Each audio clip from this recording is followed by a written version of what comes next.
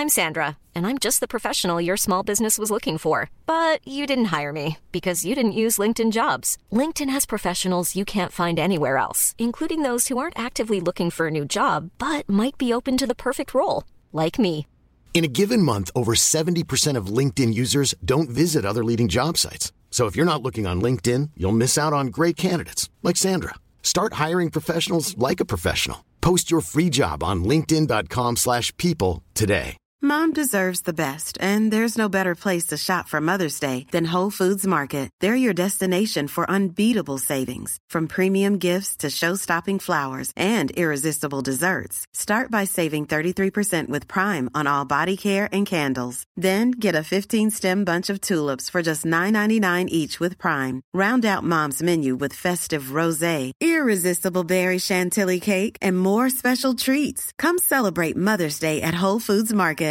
Hey, I'm Ryan Reynolds. At Mint Mobile, we like to do the opposite of what Big Wireless does. They charge you a lot, we charge you a little. So naturally, when they announced they'd be raising their prices due to inflation, we decided to deflate our prices due to not hating you. That's right. We're cutting the price of Mint Unlimited from $30 a month to just $15 a month. Give it a try at mintmobile.com/switch. $45 up front for 3 months plus taxes and fees. Promo rate for new customers for limited time. Unlimited more than 40 gigabytes per month. Slows full terms at mintmobile.com.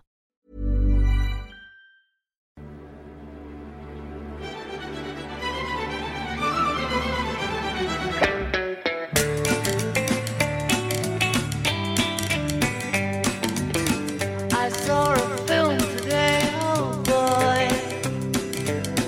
Come on, show me the magic. Can I take you out to the pictures? Well, I hope you'll come and see me in the movies. What a scene of your Hollywood song. Hello and welcome to the Beatles Films podcast. I'm Matt Looker. I'm Ed Williamson. We're both professional film writers and Fab Four fans, and each week we discuss a different movie about, starring or inspired by the Beatles. This time that film was Two of Us, a made-for-TV movie that was first broadcast on the VH1 channel on the 1st of February 2000. Should I try and summarise the movie? Tell me if I'm not pitching it right. So, the film depicts a fictional encounter, albeit one that was based on real events, between Paul McCartney and John Lennon in New York on April the 24th, 1976. Yep. It is basically a lot of long conversations and some scenes of them gallivanting. And there is some gallivanting. There is a lot of gallivanting. And encounters and some more long conversations. Ultimately, I think it's about two former best friends trying to reconnect, air grievances, clear the air after 6 years since the Beatles split up, whilst also trying to reconcile that with being two of the biggest names on the planet. So I think I found this really difficult to judge as a film because I think it relies very much heavily on you knowing who Paul McCartney and John Lennon are to begin with. Yeah. It doesn't establish characters. No. It very much depicts two people that the audience is expected to know who they are and some of their history already. Yeah. So I think the first question is, for me, how well does it portray Paul McCartney and John Lennon, or how accurately does it portray them, do you think? Yeah, I think it's probably a pretty accurate portrayal of the way that everyone assumed their relationship was at the time, and not necessarily an accurate portrayal of the way their relationship actually was. The dynamic between them was probably such that they had some grievances, but I think by that point they were more or less getting on pretty well. And actually, at the start of the film, when Paul turns up at John's apartment, I think he greets him by saying, turning up unannounced after all these years. So in real life, this is the first of a few fact checks that I will do throughout this. In real life, they had actually last seen each other over Christmas night in 75, so about 4 or 5 months previously or something like that. So they were getting on all right. They weren't necessarily the best of friends, because there were a lot of people who used to rock up at the Dakota through the 70s when John and Yoko were there. So people like Elton John and sort of various other sort of rock luminaries would show up. Sometimes John wanted to see him and sometimes he didn't. And I think by that stage Paul was just sort of one of those people as opposed to... But it probably held... It's probably fair to say it held more significance for him when Paul turned up. Yeah. Whether negatively or positively. Because of history, yeah. I mean, that is quite a significant fact check, though, isn't it? the entire concept of the film is that they haven't seen each other in 6 years, and what they would say to each other in order to reconcile. Yeah, the whole film's bullshit, is what I'm saying. Yeah, exactly. So, but also, like, that's quite common knowledge now, right? Because the film is based on, as far as I'm aware, it's based on something that John Lennon had said in the Playboy interview, I think, in 1980, the year he died, about how McCartney had visited his apartment and they'd spent some time in his apartment and talked about where the film culminates in, which is that Saturday Night Live offer of them reforming live on air. But what's even mentioned in that interview, I believe, is that it was one of many times. Yes. So it's not, immediately like the source that the film is based on, it feels a little bit flawed. Yes, but I think one of the things about Beatle fandom in general is that since it became, in sort of post-Rolling Stone interview, since sort of 1970 or whenever that was onwards, it sort of became a little bit overtaken by sort of middle-aged men who are very keen on just getting facts right as opposed to sort of experiencing any joy in the whole endeavour. Right. Like, God forbid, and so I do think that... So I'll spot the odd factual inaccuracy in the whole thing, but it doesn't bother me. I think it's perfectly reasonable to do, as it introduces itself as such, as this is a largely fictionalised account of of what took place, and it's kind of based on real events. So in real life, when it was this date, I think, April 24th, when they saw the Lorne Michaels Saturday Night Live thing. Yes. It wasn't just the two of them, it was Yoko and Linda as well. So I will fact check your fact check then. Wow. All right. Okay, I know, we're going deep. So recently, Paul McCartney was asked about this on the Adam Buxton podcast from 2020, I believe, and he was asked about the film. He said in that moment that they never actually saw this Saturday Night Live episode at the time. Yep. He talks about that having been the week before, and John Lennon told him about it when he was visiting the following week.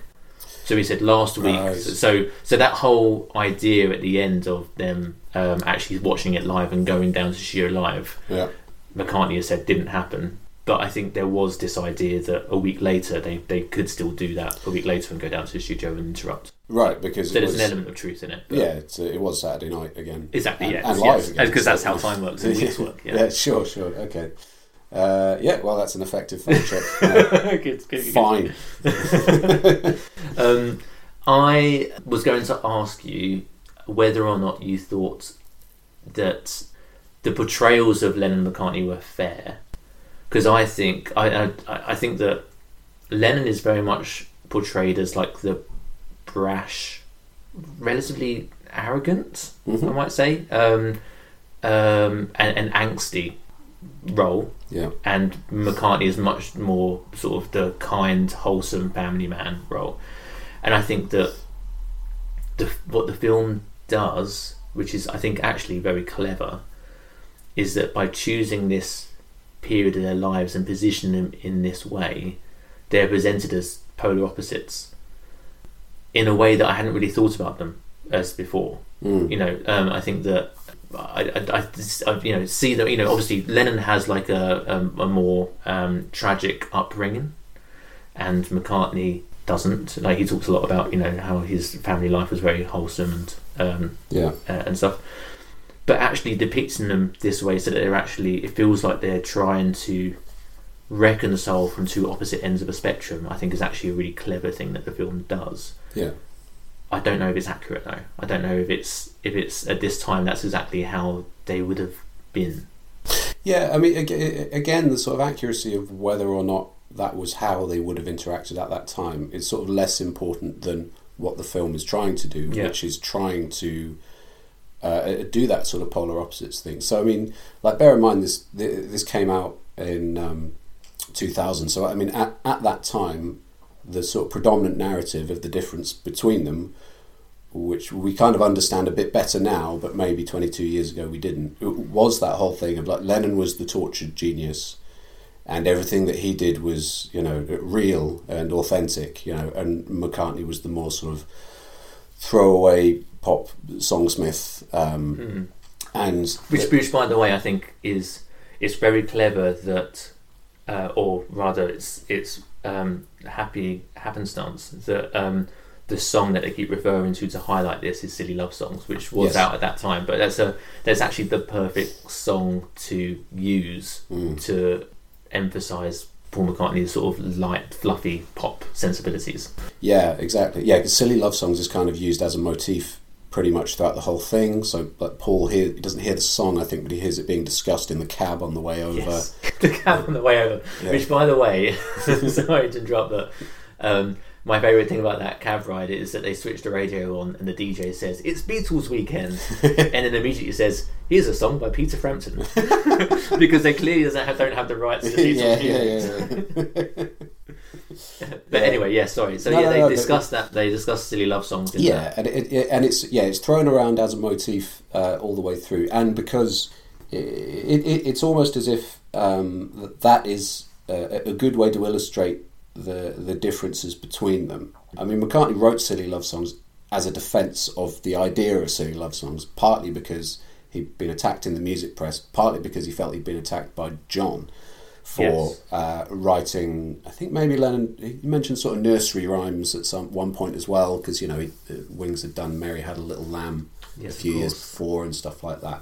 And so there is this idea, which I guess had persisted since songs like Obla Di Obla Da and Maxwell's Silver Hammer, even, that where sort of we're told that these are songs that John absolutely hated. I'm not sure I believe that entirely. He seemed okay to go along with them in general, but yeah, I think there is this idea of sort of pop froth from McCartney and realism from John, and that's what it's trying to do. But it does exist at a time when the popular consensus was that's what the two of them were.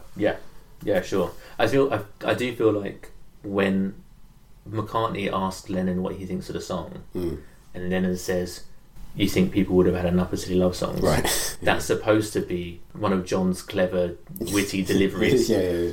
But I can't help but watch that happen and be like, but that is literally what the song is trying to say. It's not necessarily clever if the song is already a defence of that, and you're pointing out what it's already defending. You know? Yeah, and there is a bit. There are bits where the film kind of it slightly tries to have its cake and eat it with that, because actually, so Silly Love Songs was at number one in America at the time, and so I suppose if you're scripting this, you think, well, this is the date on which it happened. I have to set it on this date, and then you look and see, oh, Silly Love Songs was at number one at this time.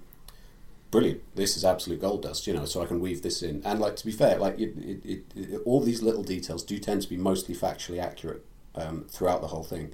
And so once the screenwriter has figured out Silly Love Songs is like the number one song in America, I can bring this in as a motif and keep on referring to it. Which is fine, but as you say, the way that they do so it kind of misunderstands the nature of the song. In context, it is obviously a defence of the whole thing, and exactly. So like quoting it directly as an example of a silly love song, as Lennon does, in it doesn't really make it. That undermines, I think, his position as someone who's critical of McCartney's work at that point, because it almost implies that he doesn't get that, which is obviously a very easy thing to get that song is trying to do. But I think that there are, I think, sort of further along in the film, there is a sort of grudging admission that I think he says Band on the Run was a really good album or something like that. It takes him most of the film to say something nice, but so he does kind of admit, because the interesting thing is, Lennon always listened to, all the solo Beatles stuff. He would always, I think he would claim to have have no interest in pop music, certainly after 75, his sort of supposed recluse period until 1980. He would sort of claim to have no interest in pop music and have no idea what was going on. But he was listening to McCartney's records especially. Oh, certainly, he was definitely listening because he was always commenting on them, right? Like he was always criticising them, like publicly. Like, for the most part, as far as I understand. By the way, I have to just mention this now because it's the perfect time to say so. You mentioned the screenwriter, and it would be remiss of me to not point out the screenwriter's career to date. So the guy who wrote this film is Mark Stanfield, who all I could find out about him is that he is a long-time Beatles fan. Like, as in, I think every review that I've found about this film, and there aren't many actually, which goes to show, I think, how far under the radar this film has flown. But in every review that I could find, everyone refers to the writer Mark Stanfield as long-time Beatles fan, which gives me the impression that that's how he was positioned in the press release for the film, right? That's just right. Because there was nothing else about this guy out there. But it's worth pointing out that on IMDb he has one other credit. So he wrote Two of Us in the year 2000. He was the credited screenwriter of that movie. He has one other credit in 2014, so he waited 14 years to work in the industry again. And this credit is as driver within the transportation department of the film Robot Overlords. Right, okay. Robot Overlords is the one where it's just George Harrison and Ringo Starr having a long conversation, isn't it? Earth has been conquered by robots from a distant galaxy. Survivors are confined to their houses and must wear electronic implants, risking, and it goes on, and I won't click in to expand that summary because I think we got it. But yeah, interesting career trajectory within the industry. But it's also, and I realise that sounds like a massive dig at him, but it's not meant to be, because generally it's interesting that was his career trajectory, because actually I think the film's written really well. Like, I realise it comes from a Beatles fan, and that's like, essentially you're putting down on paper lifelong research, essentially. But it's a really interesting and compelling depiction of friends who become estranged, and then and estranged over a particular, they get to the Yoko argument quite soon in the film, but estranged over, I think, something that is familiar or universal to a lot of people, and then everyone loses touch with like childhood friends and stuff, and then this idea of what it might take for two estranged friends to reconcile, I think, is actually quite nicely realised in the film. I agree, and actually because it's his first and only writing credit, isn't it? So I mean, it's actually really, really accomplished, considering that. I think also particularly because the whole thing, because largely the entire thing is two people talking in a room, a couple of different rooms. There is a lot of back and forth in the dialogue where they're sort of on good terms, and then there isn't necessarily a crossword, but then they suddenly switch to being on bad terms, either because John's taken something badly that Paul said, which wasn't meant badly, or something like that. And so there is, I guess, in terms of, rhythmically, in terms of writing something like that, where you don't have, there aren't things the characters are doing. They're not sort of getting in a car chase or anything like that, that would naturally be like a good beat on which to switch the dialogue from we're getting on to we're not getting on. Sure. You actually have to write it in such a way where you introduce these things in the dialogue so that the tide turns a bit. And that happens sort of 3 or 4 times throughout the whole thing. Yes, I agree. And it feels, like you say, it feels natural that happens. I will say that I think that the opposite is also true frequently throughout the movie, right? Because I think you're right. I think those subtle tone changes work very effectively. I do think that the film delivers context through dialogue in a way that no two people have ever spoken to each other in real life. Like, there is, do you know what I mean? Like, there are some bits that happen where, like, when they're in the cafe towards the end of the film, the restaurant towards the end of the film, where Paul McCartney is telling Lennon, my Heather likes you, you're a fan, she's a fan. And Lennon says, oh, you mean Linda's little girl?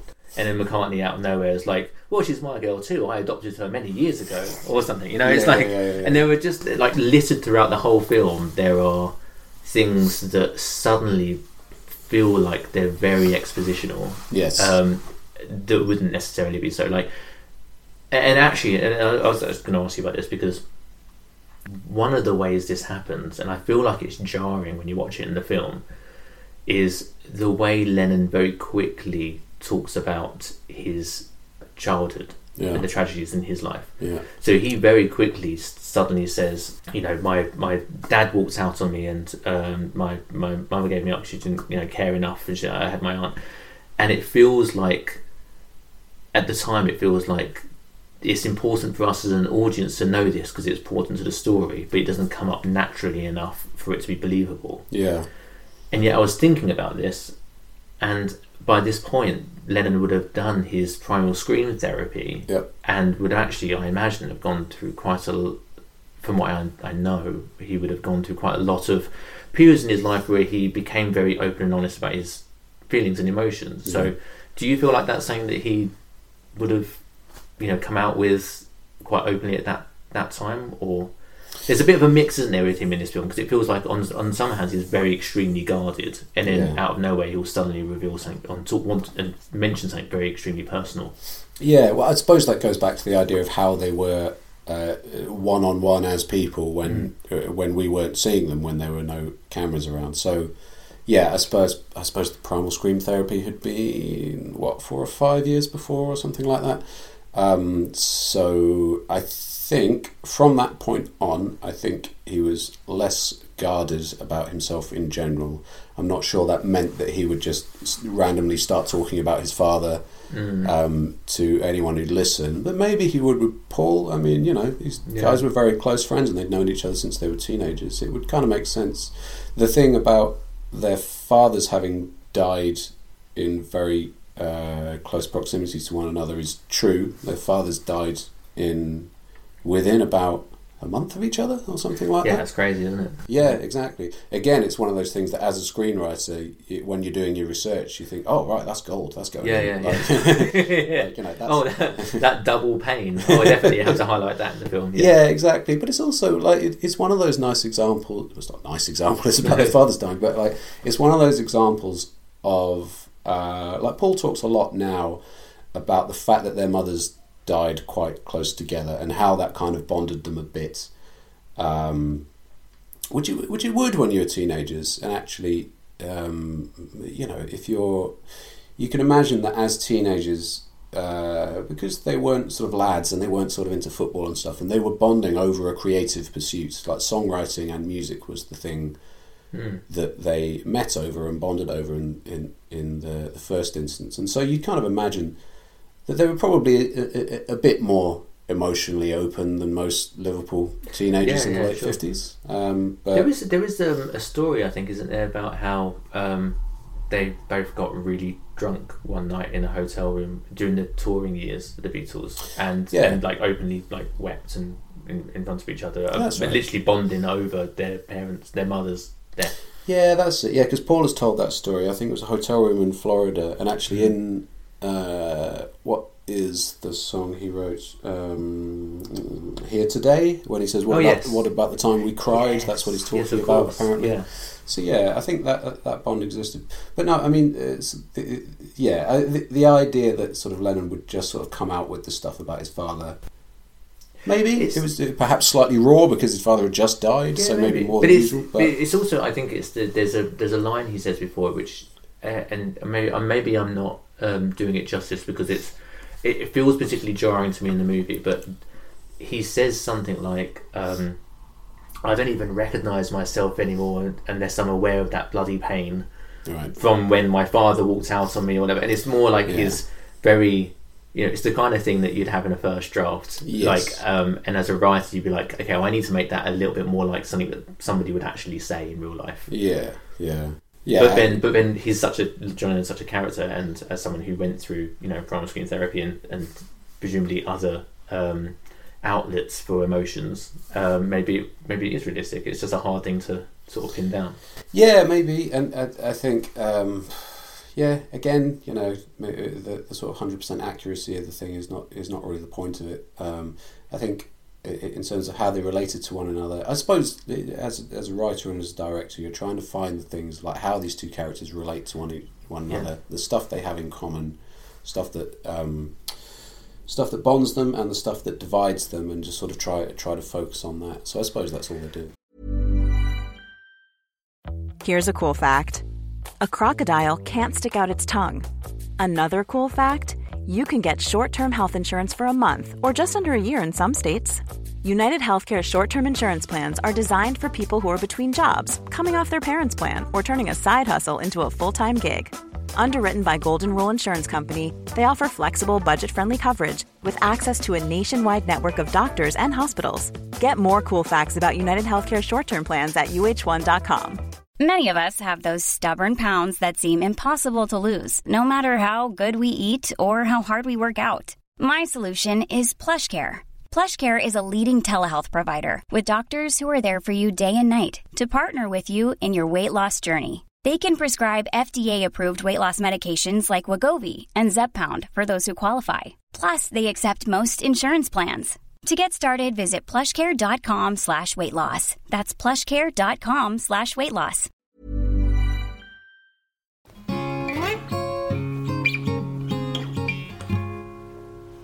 One of the nice things about the film, I think, is that where the pair really come alive is when there is music involved. Like when I say come alive, I mean together, like as a pair. So I think throughout the course of the film, they interact differently, and there's tension, and there's warm feelings there, and there's a whole gamut of emotions that they run. But when they are just playing the piano, and McCartney starts playing like an old classic, and they start singing together, and they start messing around in Central Park where you've got the reggae band playing, sort of that. That feels like a nice like bonding moment at those times, and it feels like that's probably true from everything that McCartney says about how for all the tensions when you get just in a room and just playing music, then it was always just about the music. It feels like that's like quite a nice way that they brought that out in the film. I know what you mean. I think because there are sort of little private jokes in it. I think one of them refers to a fictional Beatle Harold at some point.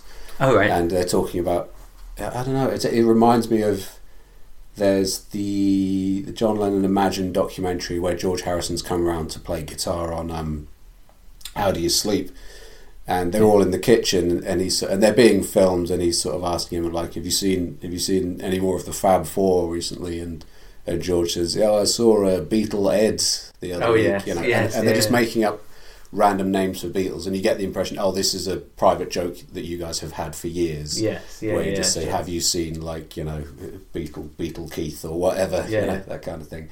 And so and that comes up, and there's also, but the other thing that two of us does is that I get the impression that there may have been bits where Aidan Quinn and Jared Harris were just sort of improvising a little bit, because there are bits that seem to be private jokes that we have not been let in on. Right. So there's the bit where they go up in the lift onto the roof. And they're doing these little accents about, did you see the football? How do Leeds United get on? And all this kind of stuff. And it's like, and you've been given no explanation for any of this.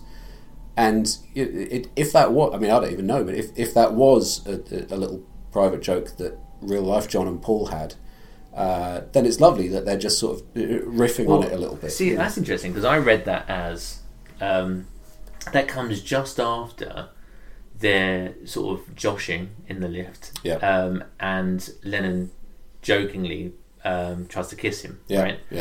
And then there's a moment where McCartney says, "Is my name Brian?" Right. And also, by the way, which I think is it's an interesting thing to include, because obviously there's the long-standing rumor about Lennon and Epstein, which, as far as I understand, has no basis or foundation in reality at all. But it's an interesting thing that they included that in the movie. Yeah, I thought so too. But also immediately liked Aidan Quinn's I got you, gotcha. Yeah. But then they switched to what you just said then, and I took that to be like, come on, let's be stereotypically straight heterosexual men now. Okay. Like, let's talk about football. It's like Man United, yeah, top of the division, And I thought that's what they were doing in that moment, like them, which feels more aligned to what I think of them as, because like you say, they're probably more in touch with their emotions. As far as I'm aware, not as interested in sort of laddish activities like football and stuff like that. So it's kind of them deliberately playing up to that. Yeah. That's a really good point. Yeah, no, I hadn't thought about it in that context, but you're right. And talking of which, what do you actually think of the actors then playing McCartney and Lennon? How well do you think they do that? It's always a bit. It's not a nice thing, I think, to talk about how well an actor has done an impression of someone famous, because it shouldn't be an impression, right? But at the same time, with something like this, it kind of has to be. Well, yeah, and I think there's a difference between impersonation and a performance, yes, obviously. But I mean, at the same time, with two such recognisable figures that you're playing, there is a bit of an onus on you to get the impersonation part of it right. But very, very broadly, they do.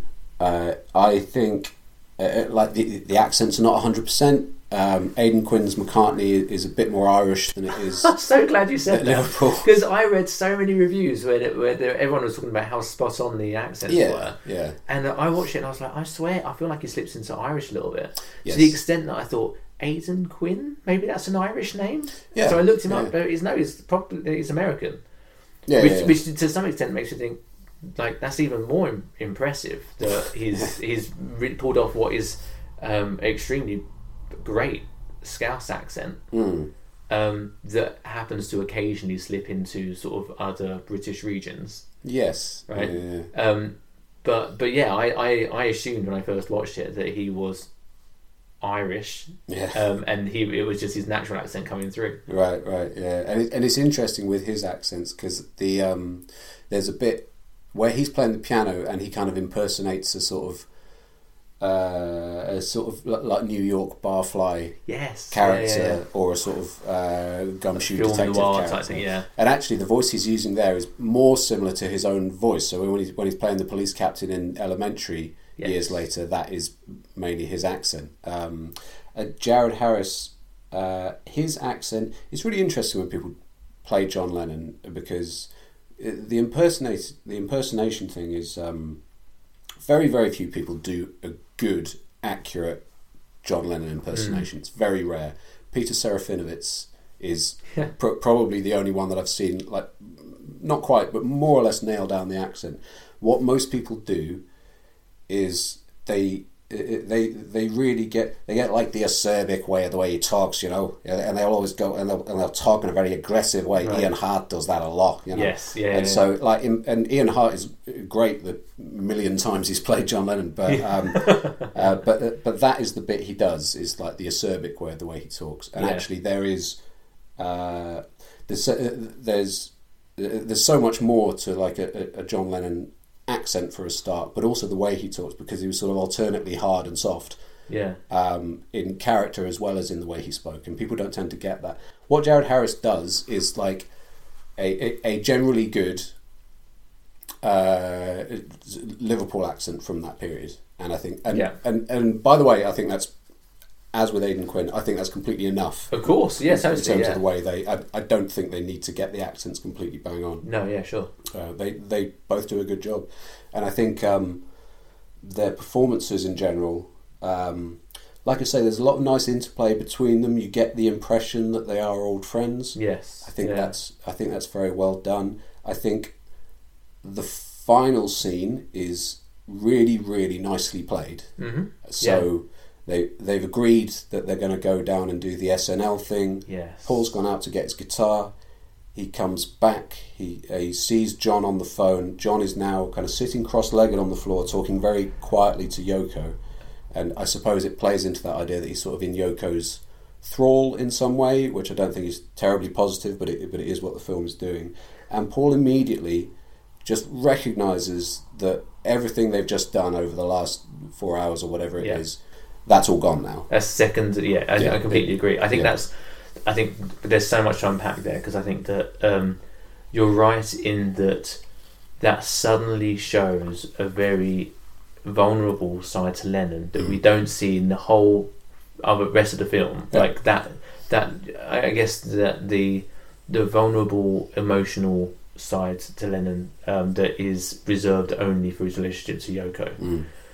We don't see that in the rest of the film, but it plays off completely believably, because I think that it kind of rings true of what we know with him in real life. Yes. And I think that you're right in that the way that scene is played off, where McCartney realises that the moment's gone, like that's quite that has more of an emotional punch than what is set up as the emotional climax of the film, which is the rooftop chat, where McCartney talks to Lennon and tells him, you're a beautiful man, and this is how I see you, kind of thing. Yes, that's played as like the explicitly the emotional climax of the film, but actually there's a much more emotional gut punch, I think, when McCartney gets caught up in the moment, as they've both been caught up in the moment, and then they hit reality again when he comes back and says, actually no, things are changed, and things are different. Because I think also that perhaps the way it's written, or perhaps the way it's directed, or perhaps just the way it's acted, or a combination of all three. That's how films work. Yeah. Films. Right. I think there is a sense that the way it's set up is that McCartney has... the narrative is perhaps that McCartney has come around because he wants to reunite the Beatles. And I think what Aidan Quinn does a really good job of is not overplaying that, but actually giving across the sense that he is a bit concerned about his old friend, because his old friend is a bit of a shut-in, and he doesn't think he's doing that well, and he wants to come over and check on him, which is a very McCartney thing, that whole thing of him writing Hey Jude because he was driving out to see Cynthia and Julian because they were just getting divorced and stuff like that. And that's like a real... there's a real theme in the whole film, isn't it? That him being this family man, him talking about his stable of kids that they talk about, where he shows all his wallet photos to Lennon, but also when he starts connecting with Sean over the phone, and Lennon visibly gets a bit jealous of that, and tries to almost match it in a way that isn't particularly well, doesn't particularly come across well for his character.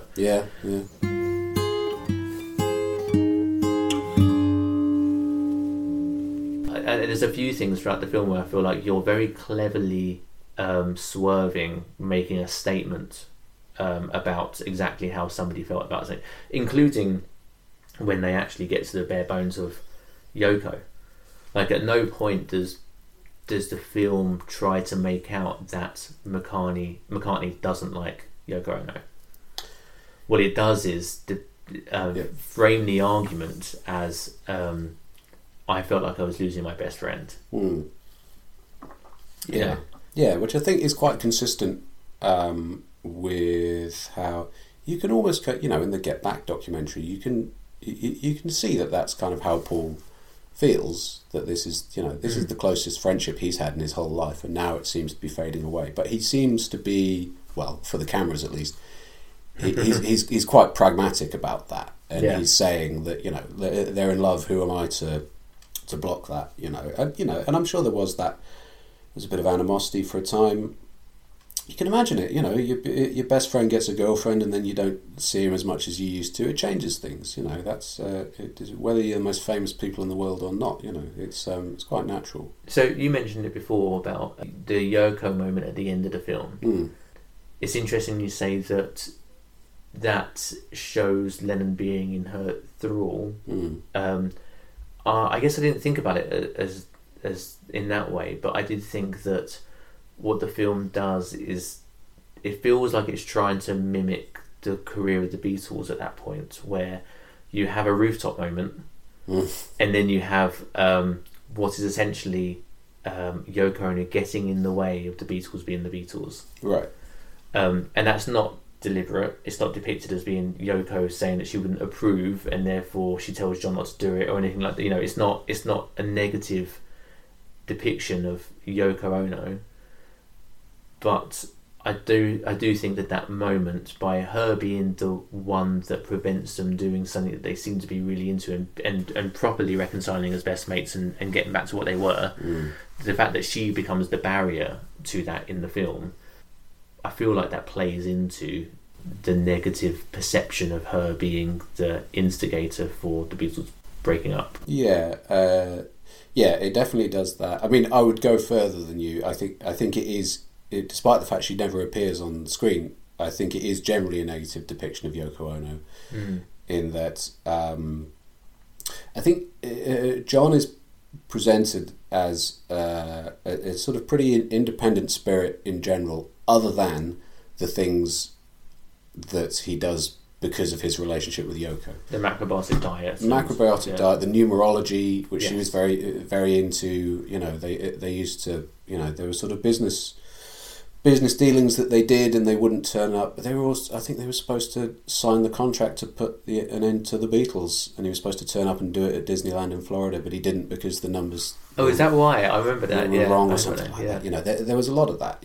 And listen, it's not ridiculous to say that this guy had been influenced by his wife. Of course he had, but I think the only points in Two of Us where Lennon seems at all cowed or uncertain are those bits. Where he's basically saying, it's like, should we go out for a walk? Oh, I don't know. I need to check.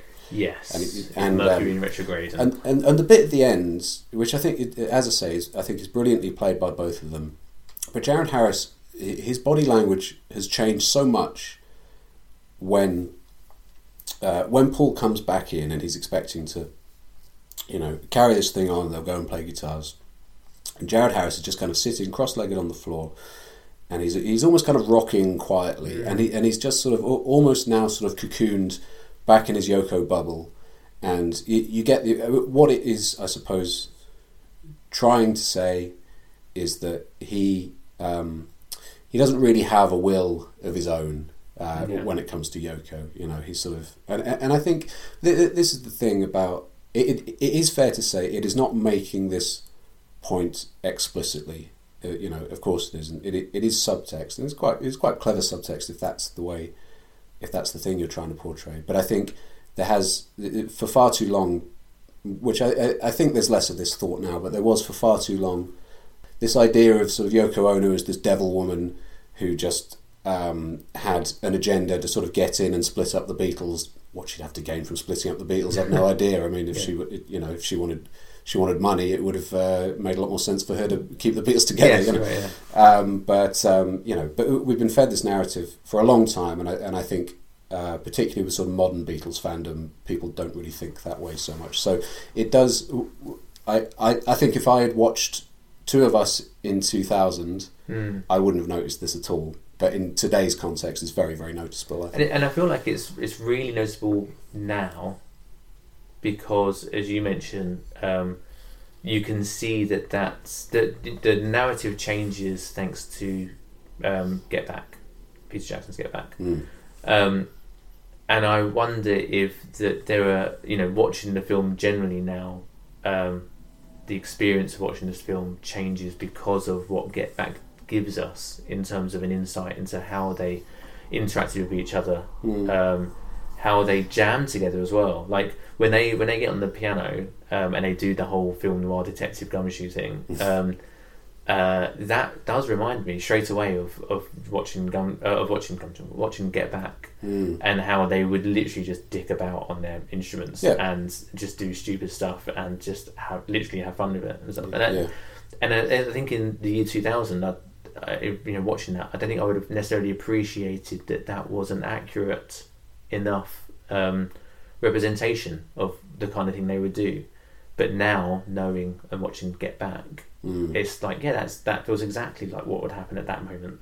And also to the point where McCartney then starts playing an old tune they're familiar with. That feels totally in keeping with what we know of him because of Get Back and I guess other things as well. Like, it feels like he's always sort of digging into the past or finding a musical common ground which they can all sort of jump on and enjoy together. Yeah, and I think actually the thing I don't think we've even touched on is the fact that Two of Us is directed by Michael Lindsay Hogg. Yes, we're going to mention this. Yeah, so who also directed the Let It Be sessions, which of course later became the Get Back documentary. He directed Let It Be, and he's frequently seen in Get Back as the man trying to direct Let It Be. Yeah, and trying to make them all go to Libya. Yes, exactly. Yeah, and actually because that lends it, because I think I first saw Two of Us sometime in the noughties, I guess. Right.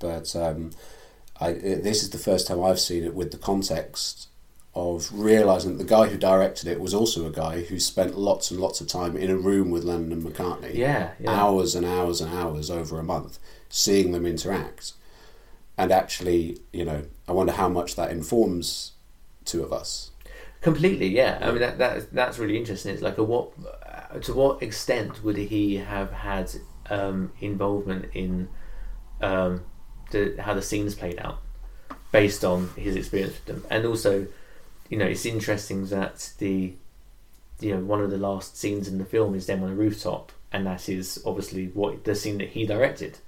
Having captured that on camera. Yeah. They even reference on behalf of the band, myself and the band, that's directly lifting a moment that is iconic for the band, but that was down to him having capturing it in the first place. Yeah, it feels like it's interesting that whether it was written before he came on board as director or whether he had a play in it, it's interesting that he gets to retread that old ground in this film.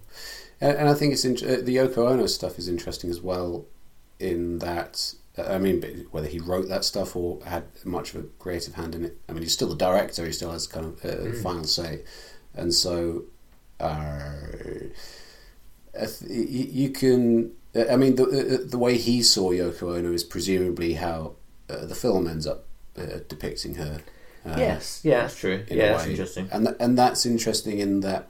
you never got much of a sense in the Get Back documentary that he was particularly anti-Yoko. And by the way, there is a good chance that the Get Back documentary cuts out a fair bit of stuff that might make us think of Yoko Ono negatively. But fair enough, because that balance needed redressing. But yeah, it may have been that having spent like a month in her company, he was not a huge fan of hers, and that he kind of thought he kind of went along with that idea of her being the one who split up the Beatles. And by the way, I mean, the Beatles themselves all had a negative view of those sessions. You see in the anthology, they're all talking about it negatively, and it may well be that thing where the like human beings' memories often tend to extend only to the outcome of an event and not the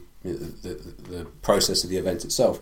And so it may be a thing, but because their last experience of Let It Be was seeing the Let It Be film, which is very, very, which is a film of a band breaking up. Yeah. And so that's kind of how they remember it. So that may well be, most likely is because he directed it.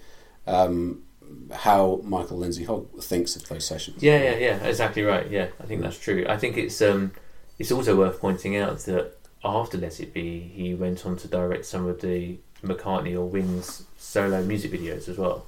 Right. Okay. So I believe, in fact, I'm sure, before Let It Be, he was the director of the Paperback Writer and Rain music videos that they sent in to Top of the Pops or that's the music shows at the time. Yeah.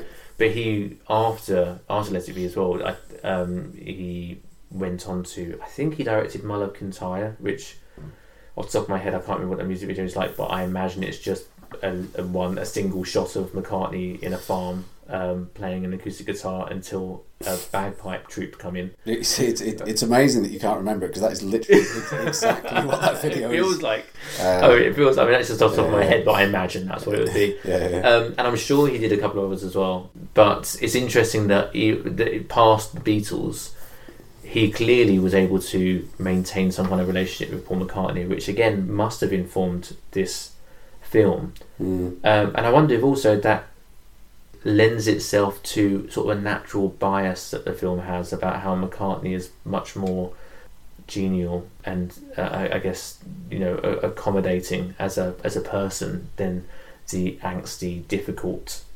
Lennon. Yeah, because that may well have been his personal experience of them. Yeah. Because, I mean, you know, certainly in the start of those sessions, Lennon was maybe not turning up on time, or, you know, maybe not mega engaged and all that kind of stuff. There's a really interesting bit in that scene where they're talking to each other on the roof where I think it was Lennon quotes a poem and then says Walt Whitman. Yes. And then McCartney goes, Walt Whitman. Like, it just does it in a Cockney accent. Yeah.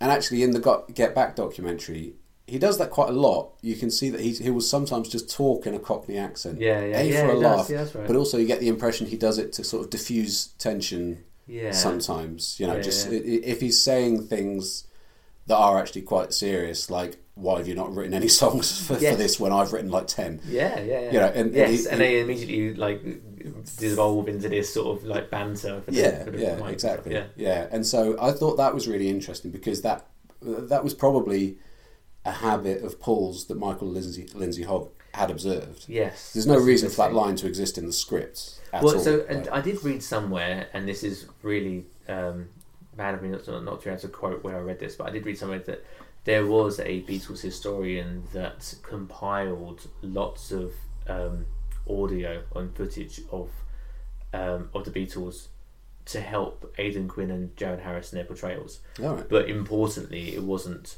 footage of the Beatles; it was footage of them specifically when they were just by themselves. So it was to try to help inform like how they would be with each other. Right. So that might also play into it a bit, I guess, as well. I did think one of the things I was going to mention as well, that I do think that there were some flashes of mannerisms that Aidan Quinn pulls off that I'm like, yeah, that's totally McCartney. Like he brings out the thumb quite a lot, and there's like a palm up as well, where it's like, you know, like there's just like sort of general mannerism of like right at the start where he gets interviewed by someone, and is, you know, it's almost like we're stanking them, and is like, I don't know, there's just something that he does where it's like, yeah, that is exactly that feels very, very familiar to me of what I've seen of McCartney. And I also think when they start singing the Tumbleweed song around the piano, there was one bit towards the end where he throws in, which I can only assume is an ad-lib, between like the refrain and the chorus. He says something like "keep on tumbling" or something. He sings that in a high-pitched voice. Yeah, it's like a little... That's exactly how McCartney would sing that. Yes, his little falsetto. It's like an octave up from... Yeah. And it's so good. Yes. And then he even ends that song with like a ooh, like it's... I think that's just... I can totally imagine that's exactly how McCartney would play that song, and that is all down to studying him and how he would have done that. So on the whole, I think his portrayal of McCartney, without having much to work from, I feel like Lennon's a bit more of a caricature. Yeah. In real life. And McCartney is probably a little bit harder to nail, but I think Aidan Quinn actually gets a lot right about his portrayal of him. Yeah, I think so.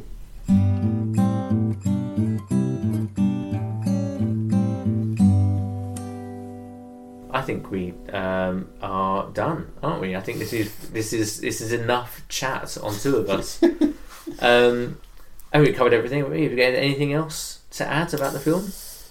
No, it was a good film. It was a good film, yeah. I will say it surprised me. I think that for a film that came out in the year 2000, looks like it came out in 1990.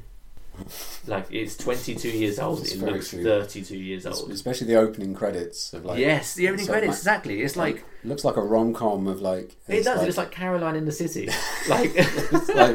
It's a really random pull of like a sitcom. But it's like, guys, like the year before this came out, The Matrix was out. Like, you could have upped the game a little bit. But yeah, it seems a lot more dated than it is, and considering how little known I think the film is, I really just assumed before watching it that it was going to be made for TV trash. I thought it was going to be one of those terrible made-for-TV biopics that get shown on like TMZ or whatever the American channel is. But was really pleasantly surprised by what a sort of decent character study it was. Yeah, so, me too. Because I think I've seen it probably 3 times, right. and the gap between each time has always been long enough that I've kind of forgotten enough about it, and I'm always pleasantly surprised by how much better it is than I expect it to be. Yeah, agreed. Good. Okay, well, let's wrap it up there. If you're listening, you can reach us on all the usual social media channels at Beatles Films Pod. And we will see you next time. Thanks for listening. Bye. Bye.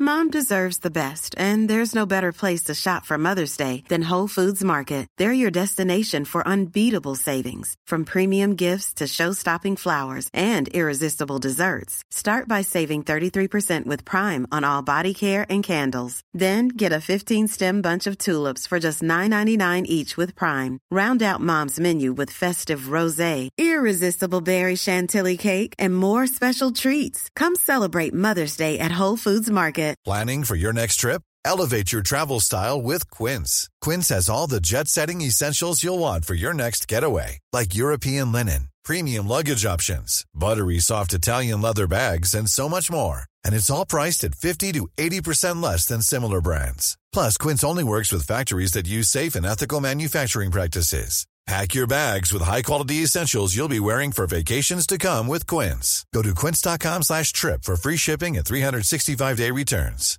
Planning for your next trip?